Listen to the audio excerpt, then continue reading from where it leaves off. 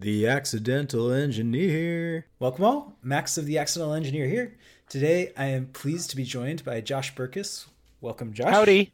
It's great to have you. For audience members that are curious, Josh has a very colorful background coming to software and databases. One might even say accidental. Yes. So for our audience members that are curious about your background, Josh, take it away. Sure. Time to trot out my graybeard credentials. So I got involved in open source in the mid 90s. And for folks listening to this who are younger than I am, one thing that you might not be clear on is when I went to college, computer science was a focus in the math department. It wasn't even its own study. And I wasn't that into math. So I had the weird experience of working in the university, being paid to work in the university computer lab on the VAX cluster there, while at the same time getting a degree in fine art. Our audience members may well not know what VAX means. So it was an early Unix system, particularly heavily used within academia because it was set up with time sharing built in.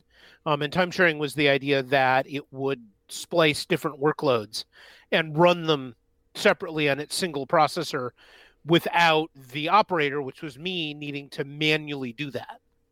I could just set percentages. I mean, the funny thing about now being in the world of containers and stuff is effectively we've just brought time sharing back, only on a much larger scale. For audience members that might not know, Josh went to Pitzer College down in Southern California, next door to my own alma mater, Claremont McKenna College. Yeah. Neither school, both schools being liberal arts colleges, but neither school actually having their own computer science departments, period. No. Even when I went there more recently than Josh, there was no computer science department at either school. If you wanted to major in computer science, you had to go and major through one of the neighboring liberal arts colleges like Harvey Mudd or Pomona. But Josh, I know after college, you didn't immediately pursue software engineering. You didn't use your skills. Oh, no. Because look, I graduated with a degree in ceramics, ceramic sculpture.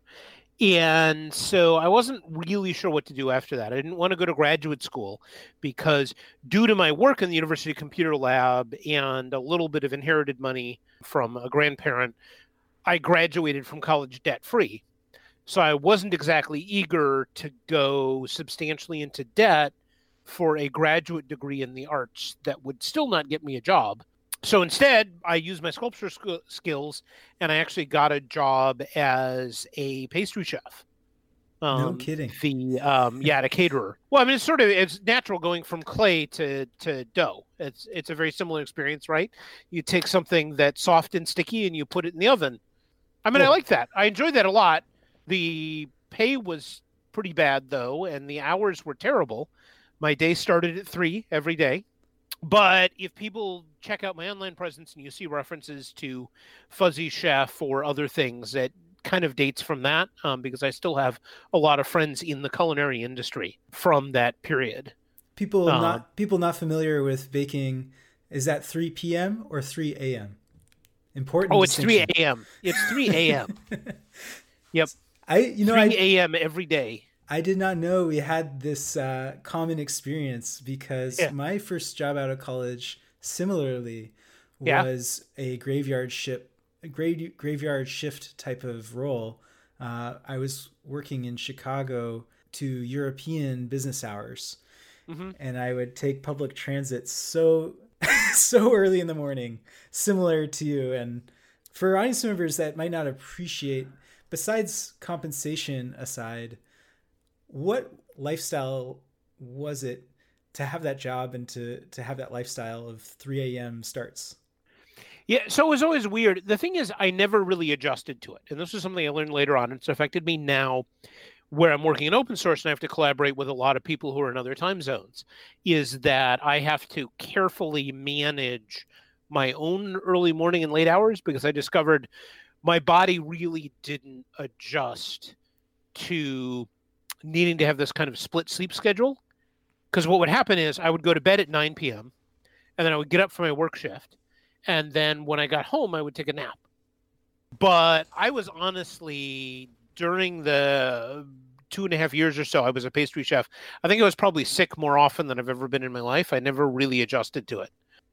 And that's still true now, right? Like I do, because I have to, collaborate with people who are in Eastern Europe. I end up having to get up at 5:30 in the morning. And I try to limit those days, because I discover that if I have to get up at 5:30 in the morning, have 2 hours of conference calls after that, that's it for me for the day. I'm going to be completely unproductive for the rest of the day. Totally. Other folks are more flexible. But so that was hard, but it had to be that early because I was in Los Angeles, and by lunchtime we didn't open the walk-in because we didn't want stuff to get damaged. Mm-hmm. That is a far cry from database engineering and what you're up to today at Red Hat. So do you mind painting a picture of how you transitioned on from being a pastry chef to... Yeah, it wasn't... So I did a bunch of things. So I decided to quit my job down in LA and move up to the Bay Area, because I'd visited friends in the Bay Area for Pride and for other things, and really fell in love with the area, and decided I wanted to move to San Francisco. I knocked around from a number of jobs up here, including, and this ended up taking me back out of San Francisco to the Central Valley, including being a labor organizer for United Farm Workers for a year, which, by the way, was terrific prep for being an open source project leader. We're going to have to hear the details on that, because people might not appreciate those parallels quite yet. So, I mean, the biggest parallel is you have to motivate a whole bunch of people to do stuff together, without being able to command their paychecks, right? And sometimes very tedious, unpleasant stuff or scary stuff. So, and that has never not been a useful skill, since then. And some legal support work, which I would say is probably the only job career thing I did not enjoy. Mm-hmm. Like the only thing where if money, lifestyle, etc., was not an issue, I would still not go back to. Any of the other things that I did, labor organizer. So I left the legal services thing, became a professional fundraiser, where I was able to also put my labor organizing skills to good use, for the San Francisco Opera. But they had a special thing, which was they had this terrible, unusable database for donor management. And since I had computer skills, they changed my job. So I was spending half my time raising money. Theoretically, I was spending half my time raising money and half my time writing a new donor database, using, at the time, the original release of Microsoft Access, with Visual Fox Pro in the back end. That transitioned to a bunch of other things. As you might imagine, for other jobs, each of those half-time jobs was actually full-time. So I was really working 2 full-time jobs. And that was very useful, because I got to learn. I'd actually learned a little bit more about databases in the past, because, like, for example, I did some very simple tracking databases in Fox Pro for UFW, for keeping track of our members and that sort of thing. But it really got me into it. And so when I decided to leave the opera, partly because, working overtime plus for very little money, I decided to go into freelancing in database development, and also in Linux system administration, because the other thing that had happened was, during the course of this, I had met a geek who had introduced me to Linux as an alternative to Windows, which is where all my experience had been before then. And so I tried out Linux. I liked it a lot as a server thing. I was like, hey, there's this open source operating system. I wonder if there's an open source database out there. Because at this point I was into the whole Microsoft stack, COM+, SQL Server, et cetera, et cetera. And couldn't tried out MySQL. MySQL at that point didn't even support joins between tables, so I didn't consider it a real database. Talking 97 here. So found this thing called Postgres, which actually was a lot more solid from database principles, but had other problems. And so I got the fun start of, saying, hey, I got this sort of running. I found this issue where Postgres is not doing the right thing. What do I do? And immediately Tom Lane, who had just started in as a committer to Postgres at the time, emailed me back and was like, you're right. That's a bug. Try this patch and see if it fixes it. And I'm like, great, thanks. What's a patch? Because up until now, I'd been on the whole Microsoft chain. You didn't get patches, for the Microsoft platforms. So I had to learn a whole lot in a short amount of time, and went on from there to a variety of Postgres-related things up until 2016, where I got interested in a different technology, which was Kubernetes. Mm-hmm. Understood. So people may not appreciate what it might have been like in 1997 to use Postgres. Can you bring people back to that era of the .com? Okay, well, first of all, right, yeah. There were no packages anywhere. So you had to compile it. And here's the other thing. There were also no packages for any of the developer tools. So I had to start by compiling almost everything except GCC. So like you had to use Yak for the Postgres parser, but first I had to compile Yak, which was written partly in C++ and partly in Fortran. So I had to do both of those. And I mean, the whole thing, it was very much from scratch experience for everything. I mean, it's a little weird now to reflect back on the fact that I used to regularly recompile Linux kernels. Like it was just, that was part of the installation process for a new machine or for adding any new hardware was you recompiled the kernel, which was, a ridiculously labor intensive way to do anything. But it was necessary because there wasn't any way to get your sound card to work otherwise, right? Or wasn't any way to get your new network card to work otherwise. And so, you had to actually build all those things. And then, of course, Postgres was not in use in production. It was used in production in very few places at that point. So there were large areas of missing functionality. There wasn't very much documentation for anything, and lots of bugs. It actually made it easier to get started as a contributor, right? Because you could pick up a bug to fix anywhere you looked.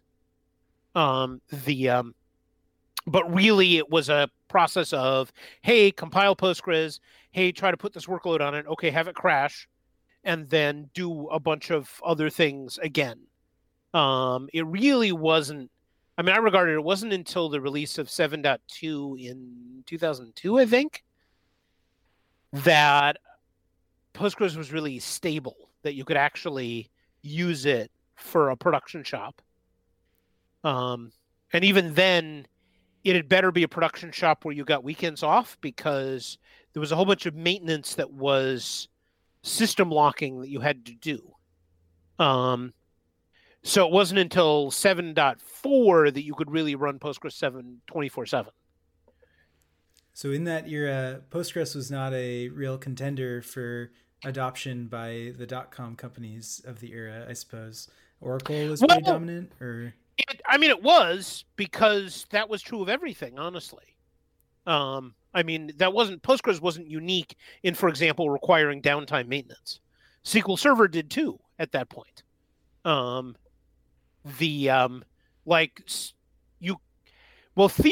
SQL Server was still up and running while you were doing the backup. In practice, queries would not complete. And if you ran a query that generated too much workload, it would cause the backup to fail. So it wasn't that Postgres was particularly terrible in this regard. It was true of lots of things. And like, for example, one of the things that required taking Postgres offline was compaction, which Postgres calls vacuum. And as one of my friends who worked on MySQL put it, he said, it's not that MySQL doesn't need compaction, it's just that it doesn't have it. The idea with MySQL was you would simply run things until the database got unbearably slow, and then you would back it all up and reload the data on a new database because that was the only way to clean things up. So, I mean, this sort of, 5 nines was something that required, infinite amounts of money to achieve at that time, because none of the software was reliable or even intended to run 24/7, and some companies made a lot of money by making their software runnable 24/7, and it was all of this sort of niche industry stuff. I worked for a while with the Cluster guys, which was a, telecom database that Sun bought. And, part of Cluster's whole start thing was it was a cluster database, but the purpose of the clustering was not as much to distribute the workload. It was so that you never had to take the database down, because you could take individual machines down without needing to take the whole database down. And the idea that you would pay $10 million and, an additional $100,000 in server equipment just to not have 6 hours of downtime at night was how things were. I think a lot of people may not appreciate. I think a lot of people appreciate how hard it is to even compile Linux from scratch today. But can you walk our audience through just how it is that you came from, fundraising for the San Francisco Opera to having the know-how to compile Linux and Yak with C and Fortran? What were the resources available at the time to learn what you had to know to be able to do what you were doing? So there are a couple of things. One is, I don't want to exaggerate, was I've always done stuff with computers. I learned BASIC when I was 11 years old, maybe 10 years old. And on a VIC-20 from Commodore. And then went from that to the Atari series of home computers. They actually had actual computers once upon a time. Did not do well in the market, but I liked them because they had a lot of sound and graphics programming that the Apples did not have.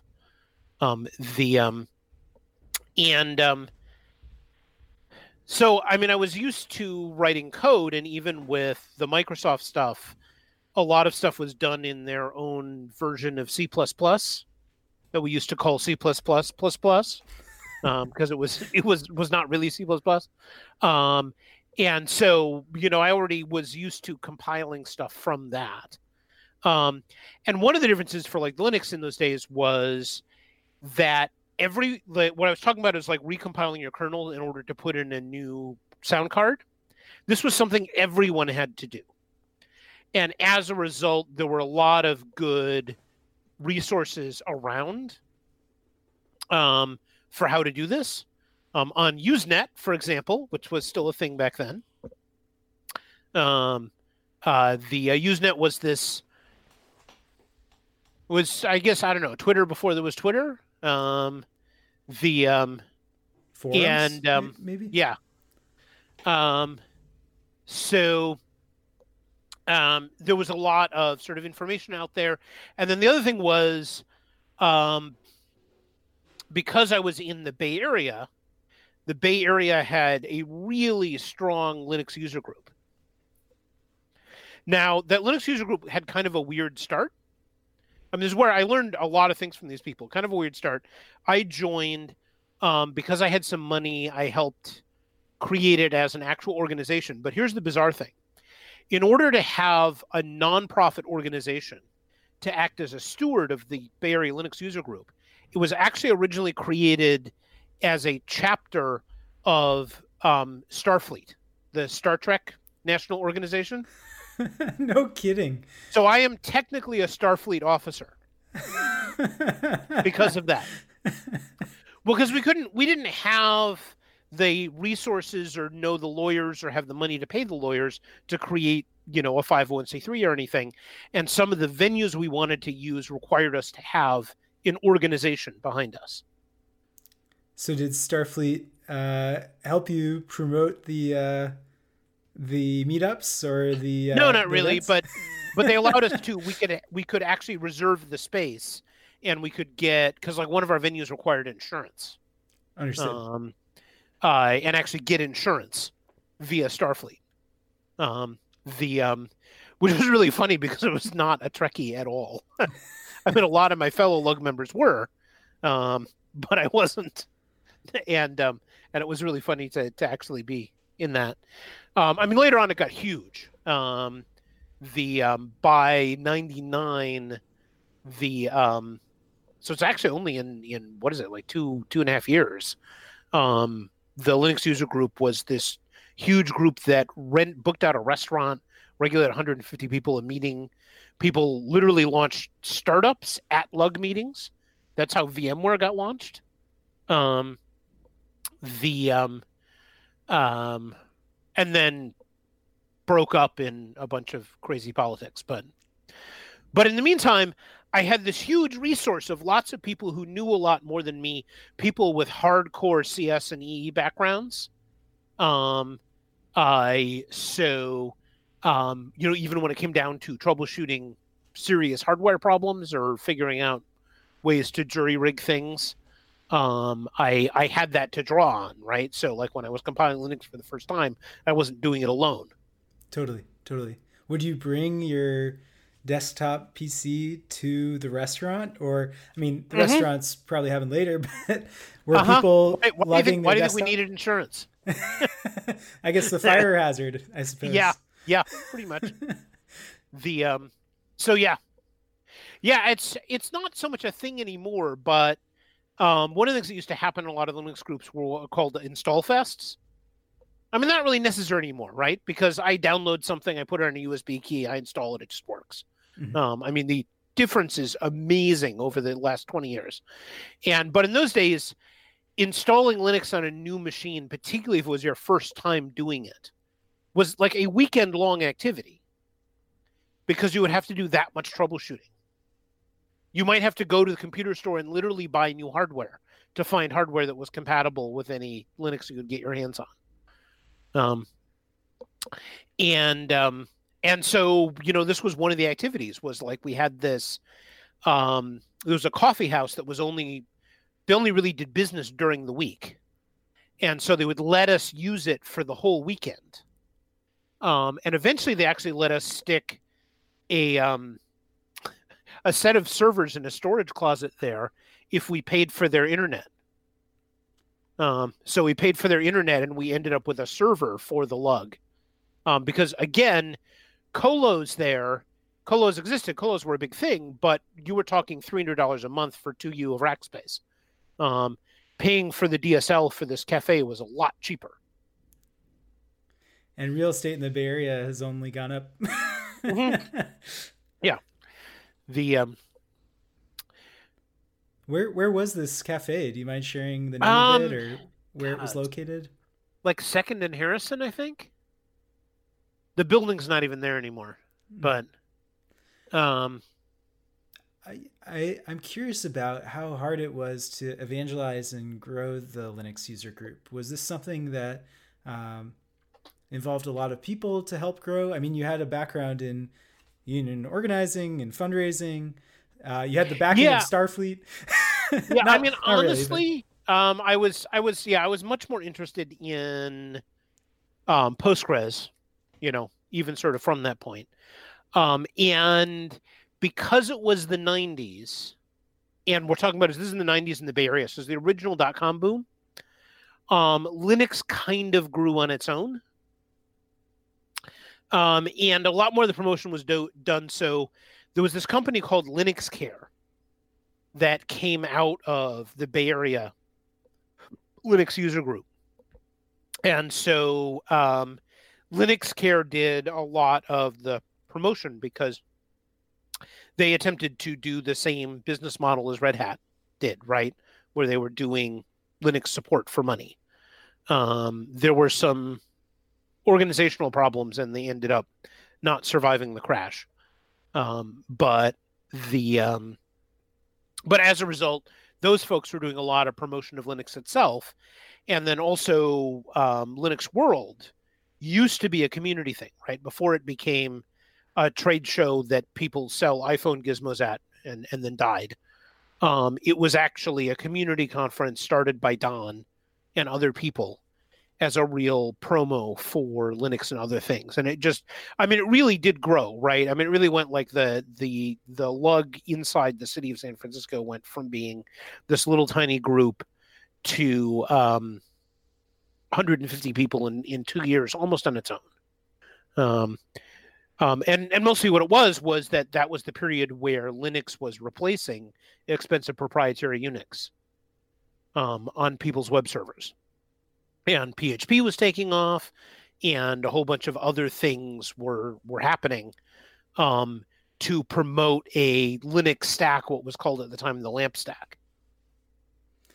I'm well familiar with the LAMP stack. That is about the point in time when I started getting involved in software engineering and programming. And people make fun of it now, but you don't understand. It was revolutionary. And it was particularly good timing because Microsoft had vacuumed up most of the developer tools talent in the industry by acqui-hiring out all of the people at Borland, et cetera. And as a result, if you wanted to develop sort of business applications, consumer-grade applications, mid-90s, the Microsoft stack kind of owned you. But the problem was Microsoft then, towards the late 90s, completely destroyed that stack. They had two different versions of Visual Basic and Com Plus that were both 100% incompatible with the previous version. They had a web development platform called Visual InterDev that got extremely popular just in time for Microsoft to kill it. And in, this mess, Rasmus and company released this thing called PHP. I mean, first what happens is people start promoting Perl, but Perl CGI you had to have a lot of background knowledge to make it work for you. Like I actually learned Perl at the time, et cetera, because I wanted to pick up an open source language. And since I was doing a lot of data processing, I could immediately use Perl on the job, even in shops where I wasn't using any other open source anything, because I could use Perl to get data from a SQL Server database into into an Informix database. Yeah, the P in LAMP can stand for several different things, but between Perl, PHP, and Python, would you say that LAMP is generally used to refer to Linux, Apache, MySQL, PHP? Yeah. PHP, the user base, the developer base in PHP was much larger than any of the others. Makes sense. And honestly still is. Like PHP doesn't capture headlines anymore, but the number of people who know PHP and at least maintain some kind of PHP code is still huge. And I mean, I think it's eventually going to get replaced by the various incarnations of JavaScript, because the JavaScript stack has some advantages over PHP. The primary one of being that very front end, like in the browser code, and then server front end are no longer completely separated, which has a lot of advantages, particularly for smaller dev teams. But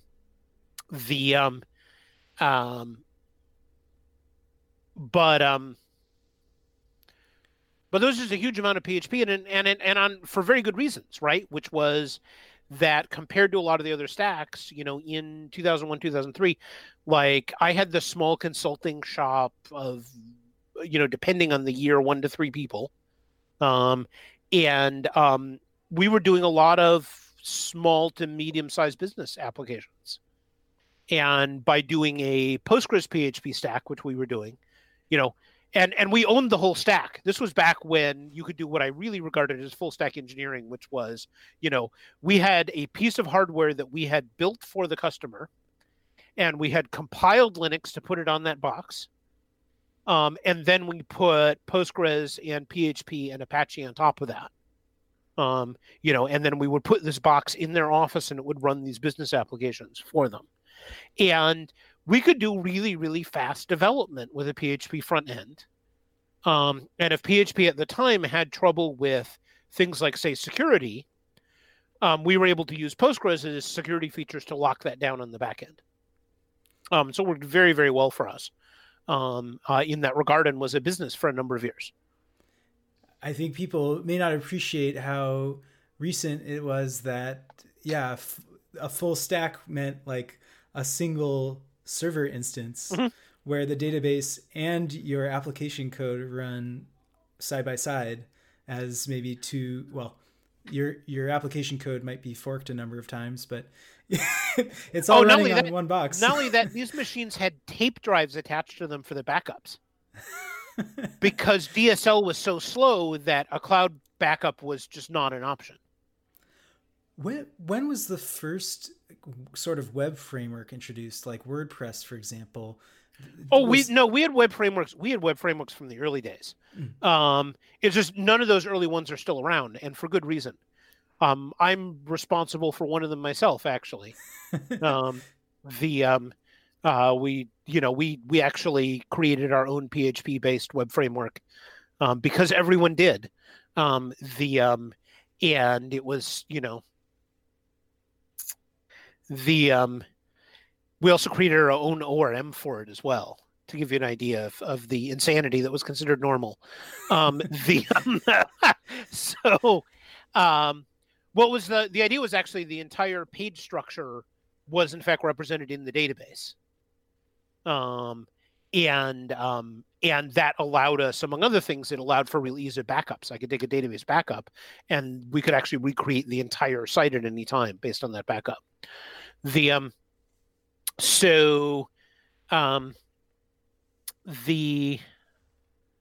But like in the early days, what do we have early days? Cake actually goes back quite a long ways.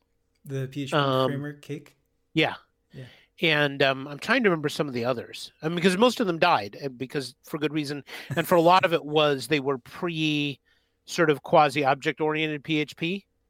And so, PHP 3, which was when PHP got really big, there was no real encapsulation of any kind. There wasn't really even any good scoping of variables, etc. Oh, totally. There were global variables everywhere. And even the variables that weren't supposed to be global were often de facto global. Mm-hmm. If you found, if you got a crash dump, and so the way that you design PHP frameworks got completely different with PHP 5. And so everything that had been designed before then pretty much got thrown out, as it should have been. I'm not saying we lost this great nostalgic frameworks in the past. No, those all deserve to go.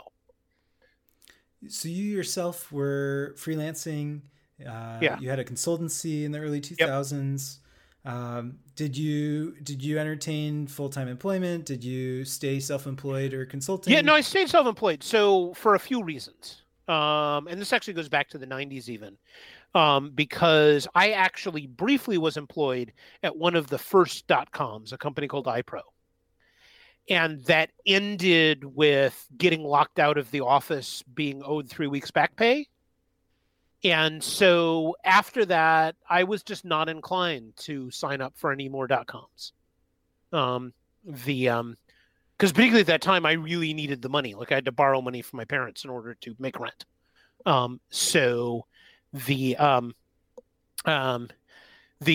Weird Transformations, by the way, iPro's core technology, which involved measuring web traffic, is still somewhere embedded in the Alexa platform. But we didn't get anything out of it as the staff. We just got thrown out. Wow. And so as a result, and this was after, fundraising, as a result, I didn't, I decided I was just going to freelance. And so some of my clients were .coms. The I did data processing for the 451, for example, the technical and financial news analysts at the time that they started up. So, but I decided I was going to stay independent.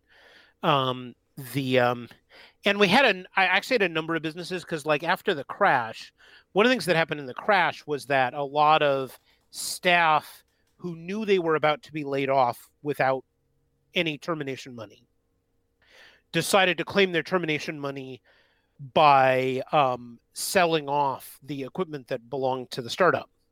This is what we called five-finger severance at the time. And so if you were a member of Craigslist, which at the time was literally a mailing list, these things would get announced. And so a friend of mine and I bought a half rack of early Sun Netra servers, and colo costs were also going into free fall at the time. And so we racked them and started up a business doing affordable hosting for small businesses.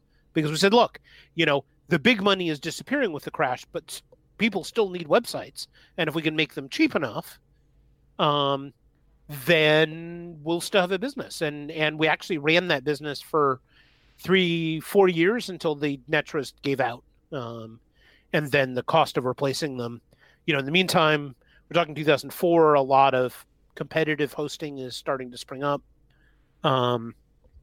Wasn't worth trying to compete with it. And instead we just, gave people time to move off and shut things down. So it wasn't really tempting to actually go full time with anybody. Plus, 2001, 2004 period, there weren't a lot of jobs. Truth. Yeah. When the crash hit, a lot of the funders decided to pull their money out of tech. It really wasn't like the 2008 crash where, two guys from Palo Alto met in a homeless shelter and got funding and started up a new startup. The money dried up. The city emptied out San Francisco. I think I lost a third of my neighbors. Wow. It was really very different from 2008, sort of qualitatively. Are there the mention of two guys meeting in a homeless shelter? Who are you alluding to there? Is it somebody specific? This was a news story. I think from Poe Bronson's column, where it literally was two dudes who had ended up in a homeless shelter in Palo Alto, and the first thing in the news is like, wait, there's a homeless shelter in Palo Alto? That's news to me too. Yeah. They don't just ship them all out to Sunnyvale. These guys both had been laid off, been unable to make rent, been evicted and put all their stuff in a storage space. And one of them, and they had both sort of worked in mobile technology. And so they were talking to people in this Palo Alto homeless shelter, and came up with an idea for a new startup. And one of them said, look, I'm going to call all of my contacts and see if any of them still have any money. Turned out the answer was yes. And so they were out of the shelter in a week with a new startup. Wow. Not anybody I knew personally. This was in one of the Silicon Valley, tabloids. Totally. I thought you might have been alluding to Sergey Brin and Larry Page, who met in graduate school housing. Which I wouldn't call that homeless, but that was at Stanford. It's not homeless at all. even if graduate students dress like homeless people, they're not actually homeless. So you've consulted for a number of super high profile clients. Yeah. Specifically with regards to Postgres. We don't need to name names here, but I think our audience would be fascinated by some of the types of problems that super high scale, super high risk businesses deal with in terms of their databases. Do you mind sharing any war stories? Yeah, so there are, I mean, the thing is, there are some that I am specifically allowed to talk about, right? Because one of the things we did as a company, by the way, anybody who's listening who's starting your own consulting company, you know, offering the client, you know, free 2 hours or 4 hours of consulting in exchange for being able to publicly use their story is often a worthwhile trade, particularly when you're starting out and trying to get clients and trying to get references. And particularly if you work on back-end infrastructure where your clients are often reluctant to talk about it. So like one of the ones that we're completely allowed to talk about was Instagram. So Instagram went huge overnight, and they were cutting a lot of new territory in two respects. First of all, they were on AWS, which was very new at the time, and super duper unreliable. But they really didn't want to own hardware, and the VCs funding them didn't want them to own hardware. And so they were very devoted to the AWS platform. Plus, it allowed them to, even if the individual nodes were really unreliable, it allowed them to scale in a way that they couldn't have buying new hardware or even renting new hardware from Rackspace. Because they just kept growing. And then one of the other things that was going on there on their platform is there weren't really workable distributed databases at the time. And so what we were helping them do with a lot of the work being done by the Instagram engineering team also, but what we were helping them do was basically turn Postgres into a de facto distributed database, special purpose distributed database. And so that included things like for example, they wanted to have an ID system in which the IDs were non-sequential, but each bit-shifted portion of the ID told them something about that user or that photo that allowed you, for example, to locate it in the cluster without querying a whole bunch of servers. And they wanted to do this as compactly as possible. So our team ended up working with them to actually create a new data type for Postgres, which is one of those things that Postgres allows you to do relatively easily compared to other databases. That was this special, I think we ended up with a 28-bit number that had all of this bit-shifted information in it. And then when they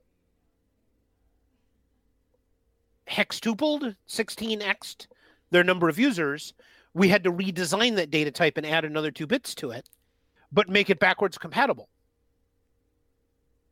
So that's your sort of crazy high end. And then, of course, the way that this was working, the sort of ad hoc distributed database, right, was we had this giant reference cluster that had where all of the blocks were located, and then the individual blocks were distributed out across all the various servers, each one running its own separate copy of Postgres.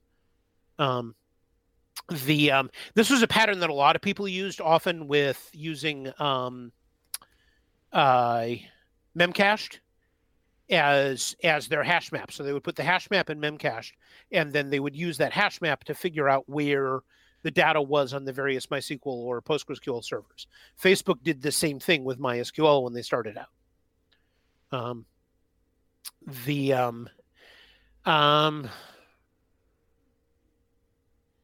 to remember who else we were allowed to reference.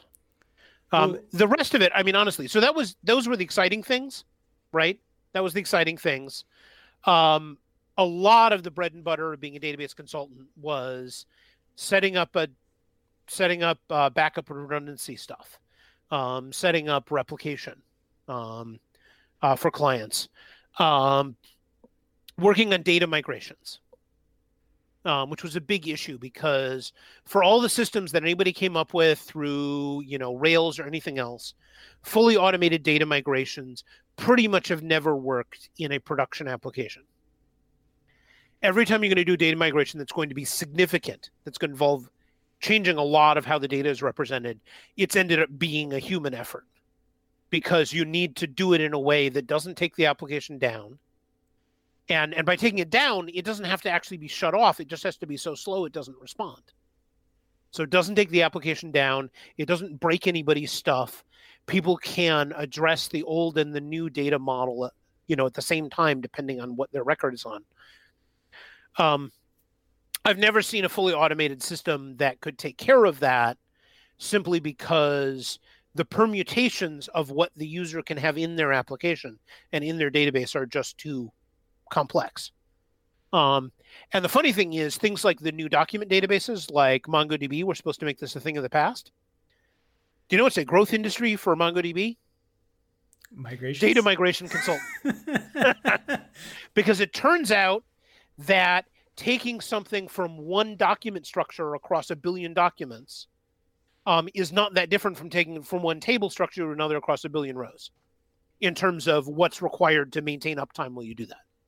I would love to cover Mongo and hear your take on its ascendancy in terms of market share. One of the things I recall about Mongo's history is when they announced their connector of some type, and it was leaked that the Mongo connector for being able to query other databases, like relational ones, was actually under the covers Postgres foreign data wrappers.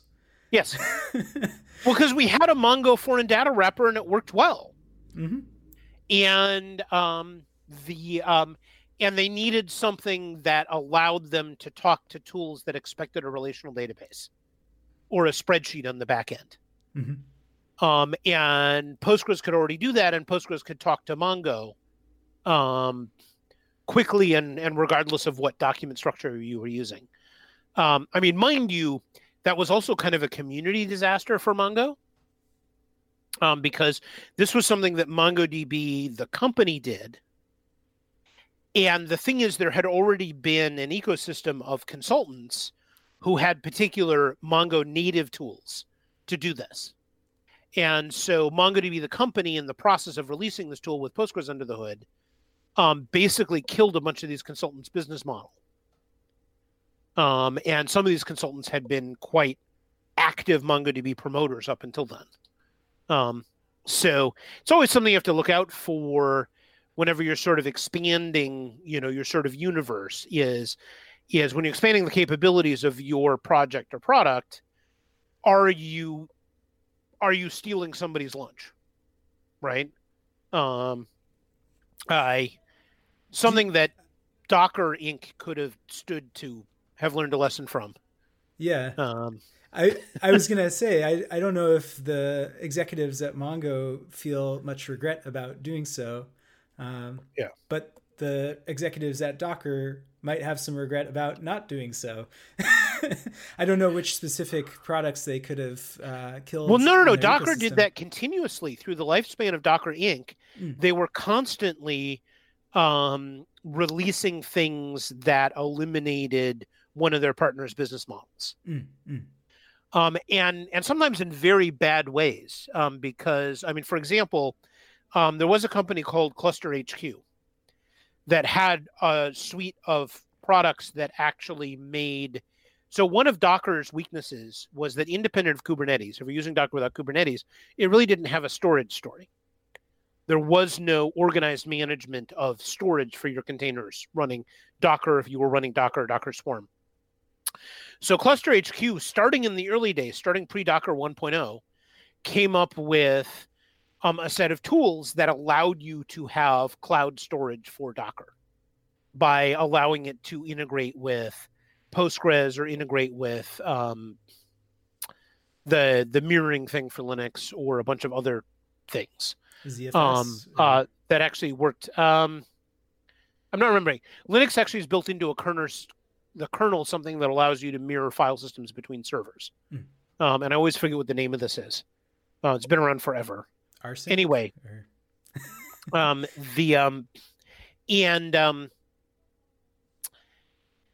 so then Docker acquired a pre-release storage startup and announced that this was going to be the new storage thing for Docker and Docker Swarm. This caused cluster HQs, VCs, to cut off their funding, and they folded and they went out of business. In the meantime, Docker's new storage product was never released. So they killed the main partner that was providing storage for Docker, while at the same time never releasing a replacement product. This is like, it is an object lesson in things you don't want to do when you are running, a software company. I know your attention has mostly focused on Postgres, but I'm curious to hear your take on what Mongo did right to reach where they are today. Obviously, one of them being killing competitors. I don't know if they ever did anything to kill competitors. I mean the data connector vendor. But I mean, the data connector thing is a pretty minor thing as far as MongoDB overall is concerned. Sure. So I mean, the first thing that they did right was they have always had great marketing, like always. From day one when it was early stages, first round of funding, they hired a bunch of junior sort of front-end web devs who were out of work, and there were a lot of them out of work at the time, train them up on how to interact with MongoDB and write web code, and sent them out to like every meetup in the country to talk up MongoDB.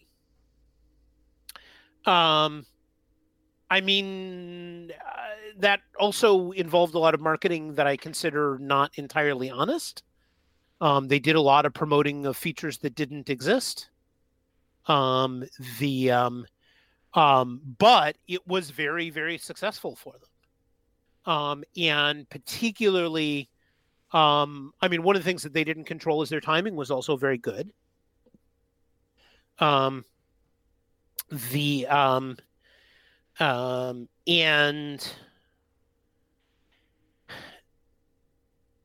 in terms of, this was happening at a time when the relational database world was shrinking.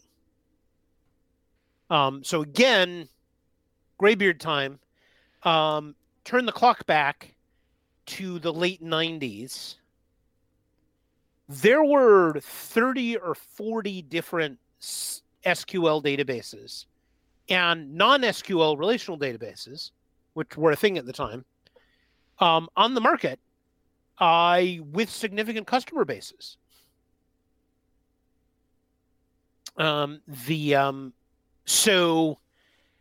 used to be big, but you turn the clock forward to like 2006, 2007, we're down to a handful, 5 or 6. And so everybody who is for some reason not satisfied with one of those was looking around for something else. And particularly, here's one of the other things that had happened. With the acquisition, with their venture funding, and their new management, followed by the acquisition of Sun, followed by the acquisition of Oracle, MySQL was going up the stack towards enterprise stuff. Well, that left this huge vacuum of developers who wanted a database that didn't tell them what to do up for grabs, right? It's what I call the low end of the database market. Low end from perspective of database capabilities, right? Because every time you add a new feature to a database, you also make it more complicated. And so a lot of non-relational databases tried to step into this at the same time. And out of those, Mongo did the best overall job, mostly from a business perspective, right? Like you can argue that a lot of these others, like Couch, React, was technically worlds better than Mongo, but they didn't have the business side of it together enough, right? They didn't have the right marketing. They didn't have the right promotion. They didn't have the right partnerships. And that's why MongoDB is still a big company, and React is a pure freeware open source project for a company that doesn't exist anymore. Totally. Yeah, it would be remiss not to mention some of the other databases or database services, maybe you could say, that are around this era. Like Firebase was similarly competing directly with Mongo. then going on to get acquired by Google and Google Cloud. Cassandra being another NoSQL database. Now, see, but Cassandra is still around. Totally. Right? But Cassandra has a particular niche, and that niche is very high end. Mm-hmm. So it was never really in the same market as Mongo. Mm-hmm. Right? Because, like, I don't know, maybe they can do it now, but certainly even a couple of years ago, the idea of handling 10,000 simultaneous transactions in Mongo, not a thing. Right? On the other hand, for many years, it was considered part of your acquisition cost for putting Cassandra into your enterprise was hiring a full-time Cassandra engineer, because that was what it took to actually run it in production. So effectively, both databases, but completely different ends of the database market. I actually like what happened overall, because we went through this period where the only databases were relational databases. And relational databases solve a lot of problems. I think right now they're actually a little underestimated, but we're getting back to people understanding the value of them. But they don't solve all problems. And it was the success of Oracle and Informix and Microsoft and that sort of thing that kind of buried all the non-relational databases for a number of years. And now people have brought them back. And for some things, like, for example, for things that are really not suitable for relational databases, one of the projects that I'm involved with is etcd, right? So the shared consensus store that backs Kubernetes and a number of other services. I can't even imagine doing etcd as a relational database. You technically could, but it adds like this huge extra problem set to it that would be very, very hard to solve. Now, the CockroachDB folks are solving that, but I will point out that it took them, 6-7 years after etcd was already in production to get there. And even so, I don't think CockroachDB is not actually a relational database under the hood. It's a non-relational database with a very, very good relational mapping layer on top of it, as I understand it from the architecture papers. Yeah, my familiarity with CockroachDB is not high. In my roles, I've never explored it as an option. Yeah. Anyway, we got a lot of good out of it, because it started with, because the scene in like 2006, 2007, there was very little innovation going on in the database world. And now there's a whole ton of innovation. People are doing new things. That we would be mistaken not to talk about some of the newer things that have come to Postgres in the last few years. Yeah. Foreign data wrappers being one, JSON, JSONB, dealing with non-relational data in data types like JSONB. Another. Yeah. I thought the JSON was really important. And it was not JSON, but we were looking at a different structure. We've been talking about it for a while. Those of us who actually worked heavily with web devs, which I did because at that point it was Postgres experts, and we were having all of our clientele in Silicon Valley. And so we were getting requests for these things. And then that was where, honestly, MongoDB really did us a favor, because MongoDB came on the scene, they took off, they got a ton of press. And that meant that some of us were able to go to the Postgres development committee called Hackers and say, look, this is clearly something that people want. And we are capable of creating new data types, right? It's what Postgres is, one of the things Postgres is good for. And at the same time, we had Postgres still has this crew in Russia, in Moscow, who are data type experts. It's what they do. They came out of the University of Moscow. They are amazing at creating data types and index types and stuff.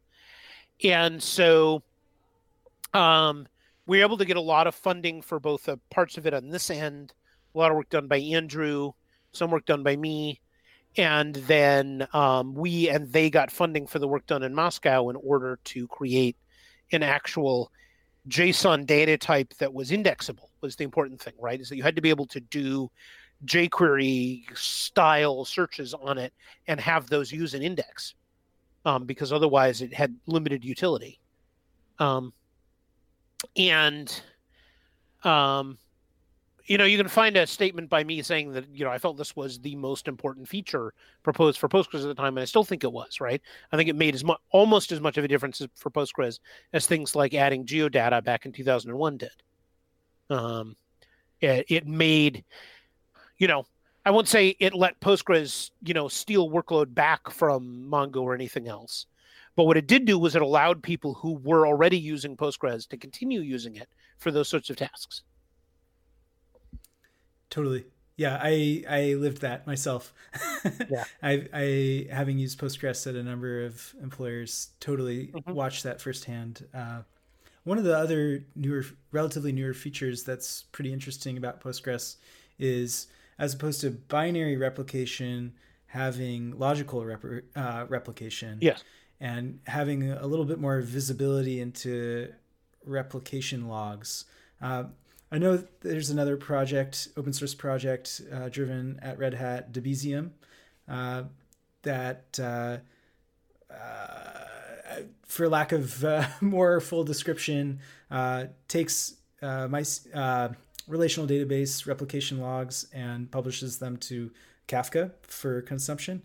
Or I think it supports other producers as well.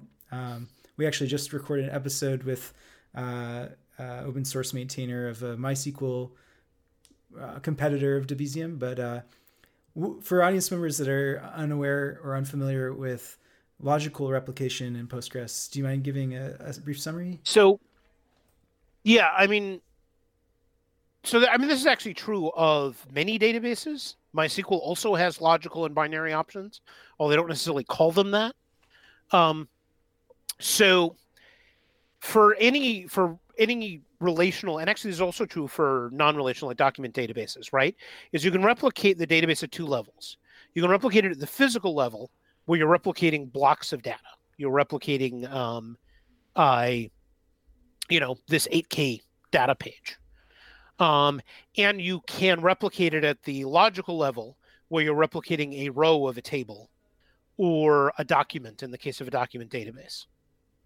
And there's trade-offs both ways, right? The disadvantage to binary replication is you don't have a lot of discretion in terms of what you replicate. You're generally in a position of needing to make an additional copy of the entire database. In the case of Postgres, you're even limited to only being able to do writes on one node at a time. Because the replication stream has to be single direction. With logical replication, because you're replicating rows, you can actually first of all, you can replicate only part of the database. Like you'll replicate a single table, you can replicate a single document collection in a document database. And you could also add handlers of some kind in order to treat that data differently. So, for example, rather than replicating a row from a Postgres database to another Postgres database, you could replicate the row, turn it into a message, put it into Kafka. And that has a tremendous advantage over things like triggers in Postgres because it requires less overhead and it eliminates the chance that you'll miss one because there's a lot of machinery backing replication to make sure that everything gets delivered. The disadvantage to logical replication is it's interventionist into your database data structure. So with physical replication, what we call binary replication, the person administering the replication doesn't even have to talk to the people who are administering the actual contents of the database because it happens on completely different layers. And the person in charge of the binary replication doesn't care except in terms of volume of bytes. With logical replication, you have to care, right? Because if you're replicating rows of tables, what if somebody creates a new table? Well, now you have to decide if the table's going to be part of replication or not. You have to manually or have an administrative script that adds that table, and that sort of thing. Same thing with documents, right? You add a new document collection. Do does that become part of replication? Does it not become part of replication? If you split the document collection in half, what happens to the replication to it? These sorts of things. But one of the other things that you can technically do with logical replication is that you can even make it not single source anymore. So if you have a way to handle conflicts on the wire, then you can accept writes in multiple locations. And there are a number of different strategies to do that, depending on what use case you're going for, right? Are you, like, for example, I was worked with the Citus data crew for quite a while. I should mention that we've had Craig Kirstens on the show previous. Yeah. Yeah. And with Citus data, the goal here was to split up and distribute your data in order to distribute the query workload across as many machines as possible, primarily for data analytics, because data analytics could involve answering questions that require scanning 10 billion rows, which you don't want to do on a single machine if you can avoid it.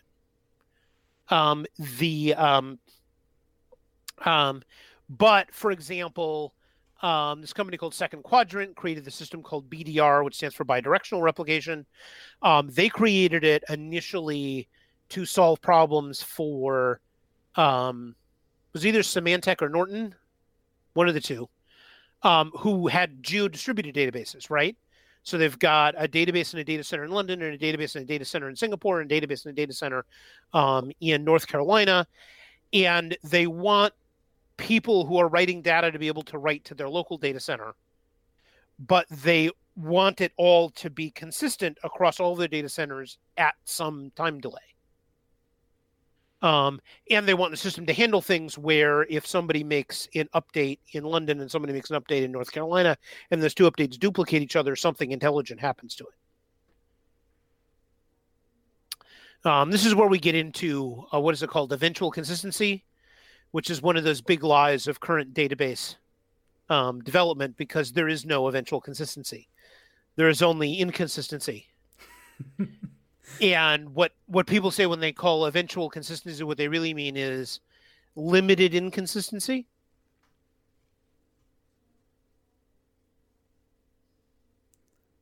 Makes sense. Yeah. Yeah. Yeah. No. I feel like we're missing out on talking about a great deal more topics that I had hoped we'd have an opportunity to talk about. For example, the kind of the future for software engineering careers and databases, and in the here and now with coronavirus, everybody working remotely. You have a great deal of experience working remotely. Well, that's the thing, because that was the other thing is when I went freelance back in 1998, that was the last time I worked out of anybody else's office. Like, even when I was working for Sun, I was only in the office one day a week. And it's been interesting seeing people adjusting to working remotely, because I would have a lot of trouble adjusting the other way. Now, mind you, I did have an office in San Francisco for a number of years, mostly because my apartment was tiny. And there were quite a number of years where office space in San Francisco outside of downtown was actually cheaper than apartment space. So I could get a 400 square foot office for half of what it would have cost me to get, 400 square feet of split apartment. Mm-hmm. And so I had that 400 square foot office. But working out of your own office is kind of different from working out of somebody else's office. I did actually get up and get dressed and go to the office in the morning, but I still wasn't sharing space. Yeah, I think some people might be thriving under their imposed work from home situations right now, who have never worked remotely full time like you have. Yeah. But on the other hand, a lot of people are, parents who are not living this freedom of using a spare bedroom as an office that they previously weren't. They're imprisoned along with a 4-year-old. and even if you don't have kids, a bunch of my colleagues are in like New York City or something. Mm-hmm. And so they've got like two of them both working from home out of an apartment that is the size of my current living room in Portland. Totally. So yeah, no, and I know what that was like, because like my first 2 years freelancing, I was working out of our postage stamp size San Francisco apartment, and it was not fun. Totally. Which is why as soon as I had money going in, I had a bunch of nonprofit clients at the time because of my fundraising background. One of my nonprofits had extra space because they'd shrunk, and I got them to rent me part of their office so that I could get out of the house. So there's that. And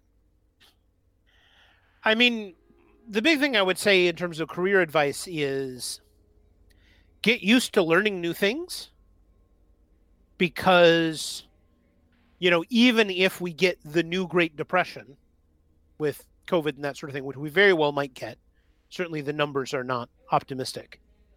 That doesn't mean the pace of software development as an industry is going to slow down, right? Like my full-time job right now is Kubernetes, something that literally did not exist 6 years ago. And someday Kubernetes will be replaced. Like Kubernetes is awesome. I use it for all kinds of things. Other people use it for all kinds of things, but nothing lasts forever. Particularly in the world of infrastructure software, because among other things, the hardware changes, and then the infrastructure software on top of it needs to change. So at some point, I will need to learn another completely new platform. And you just have to get used to that, and you have to figure out what makes it possible for you to learn on the job or off the job or whatever, so that you can keep advancing your stuff. Totally. I can appreciate that, albeit I am much more your junior. I can appreciate what you're saying see, right now. Let's take it back to school, right? This is where I find that despite getting my degree in fine art, my liberal arts education at Pitzer in a lot of ways was more valuable than a CS degree would have been.